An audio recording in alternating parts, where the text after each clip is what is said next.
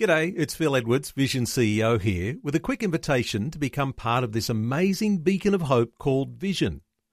Together we can put our love into action to help people of all kinds build or rebuild their lives on the truth of God. Please consider the part you can play during our upcoming Visionathon appeal, remembering that it's your support that makes Vision possible, including this podcast. Audio on demand from Vision Christian Media. Foundations. Again, I think that's sometimes why we can get so caught up in this life and we forget about the next one to come. We can think, I've only got 80 years, I've only got 90 years. Yeah. No, not true. Not That's if right. you belong to Him, not if you know Him. Foundations. Understanding the Jewish foundations of our Christian faith. With Robbo Robinson and Mandy Warby.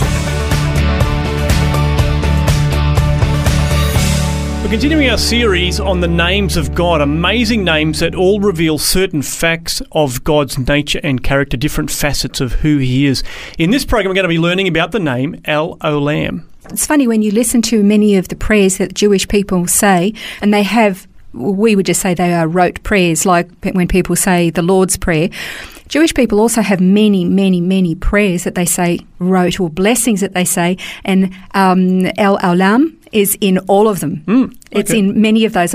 When I was first studying this, I thought, they say that all the time.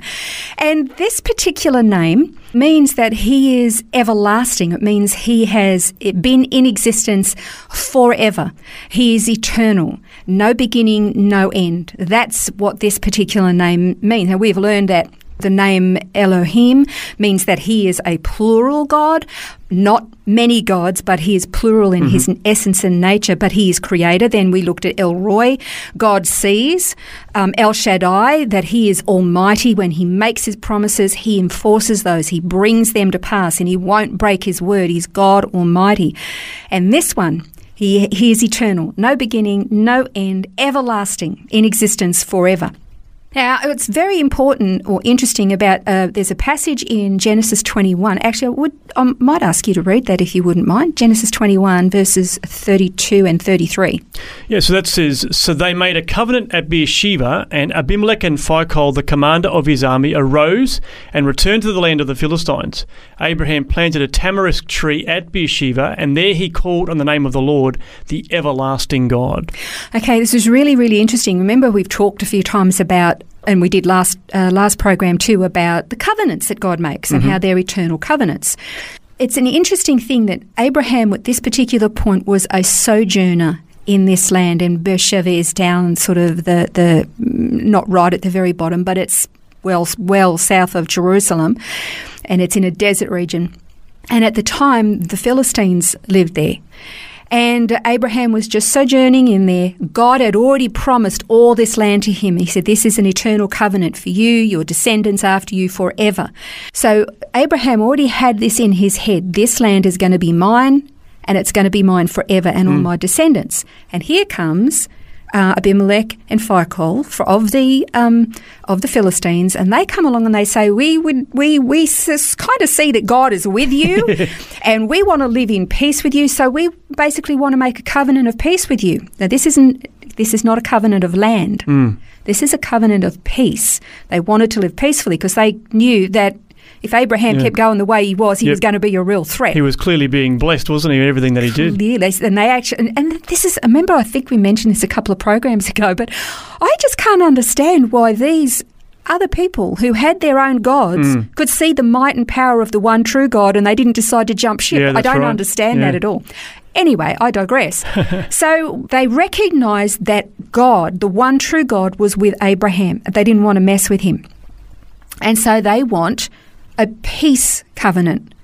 And Abraham's more than happy, but he recognizes, he calls on the name of the Lord in that verse that you just read, as the everlasting God, as El Olam, the everlasting God. Why would he do that?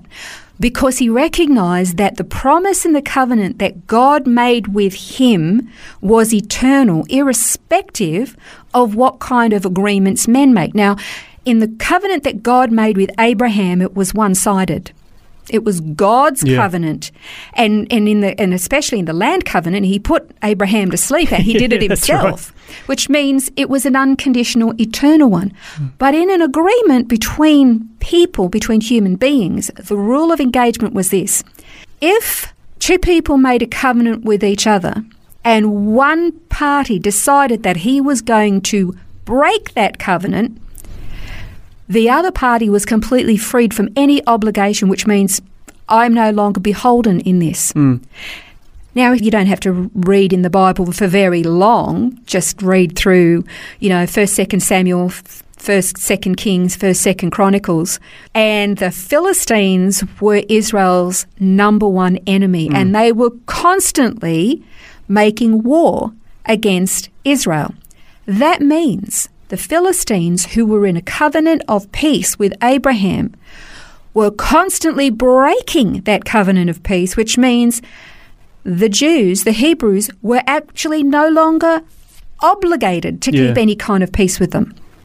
So the human covenant that was made was now non-existent. It was gone. The only covenant that was in existence or in action or in effect was God's covenant with his people. So when Abraham called upon God as the everlasting God, El Olam, he was saying, your covenant is eternal. My covenant with Abimelech and Phicol has got nothing to do with the land. It's got nothing to do with your promise. I'm trusting your promise for the future, for my children, my grandchildren, my great-grandchildren, right through all of human history for all eternity. This is your covenant. I'm just planning to promise to live in peace with these people. And he did. It was actually, the covenant was broken by the Philistines repeatedly. And today, the Jews remain, but there are actually no Philistines left to this day. And if you look at, there's lots of examples actually of El Olam in the scripture. Psalm 90 verse 4, it says, "For 1,000 years in your sight are like yesterday when it passes by, or as a watch in the nights." It's talking about this eternalness of God, no beginning, no end. And we also read in Peter in the New Testament, where Peter was describing a day is like 1,000 years, and 1,000 years is like a day. Yeah. He's specifically trying to say, to God, time is actually irrelevant. It's actually of no consequence, because he lives outside of time. Yeah. We're the poor bunnies that actually live to a clock and do deadlines all the time, but God is outside of that. And so when it comes to things of an eternal nature, we are constantly watching the clock. God, when are you going to do this? And when are you going to do that? And when are you going to do the other? And God, you promised this. And God, you promised this. And we're waiting and we're waiting and we're waiting. And God's going, what do you mean you're waiting? It's only been a second. Yeah, that's right. It's only been a day. Yeah. And that's because he has this totally different perspective, an eternal perspective. And again, I think that's sometimes why we can get so caught up in this life and we forget about the next one to come. We keep thinking, I've only got 80 years, I've only got 90 years. Yeah. No, not true. Not That's if right. you belong to him. Not if you know him. It's not just 90 years. It's not just 100 years. It's not 1,000 years. It's forever. That's right. It's absolutely forever. And we find it hard to wrap our head around that because we're bound within this time that's been created. But the Bible talks about that we're like a whiff of breath vapor. or a vapor, like a bit of grass that's going to be faded and gone tomorrow, but that's in comparison to all of eternity. Absolutely. Scripture says that God has actually put eternity in our heart. We know it. Even if we think that this is all there is still something within us that longs for more. There's something that longs for forever. Well, there is forever. Here's the real crux of the matter. God is a God of forever. These mortal bodies that we live in here, they're going to come to an end. But our spirit is going to live forever. And the big question is this: where are you going to spend that eternity? Because God is so eternal, his Son is eternal, but his Son was the one who paid the price so that our eternity could be assured. And that's the preciousness of the gospel. I mean, that's the entire book of the Bible, from Genesis to Revelation, is a story of redemption, of how man got into a mess, how he needed a Redeemer, how God sent the Redeemer who paid the price so that we could have eternal life. That's the entire story of the Bible. What are we going to do with it? Eternity is going to be ours. Where are we going to spend it? So I guess it's all about reconciling with El Olam, Absolutely, isn't it? That's yes, the crux of the matter. We're going to continue to explore some more of the names of God in our next program. Next time, we're going to learn about El Elyon. This has been Foundations, a look at the Jewish foundations of our Christian faith. For study notes, resources and more, see vision.org.au/foundations.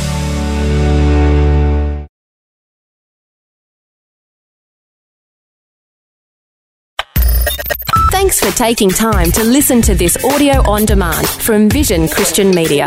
To find out more about us, go to vision.org.au.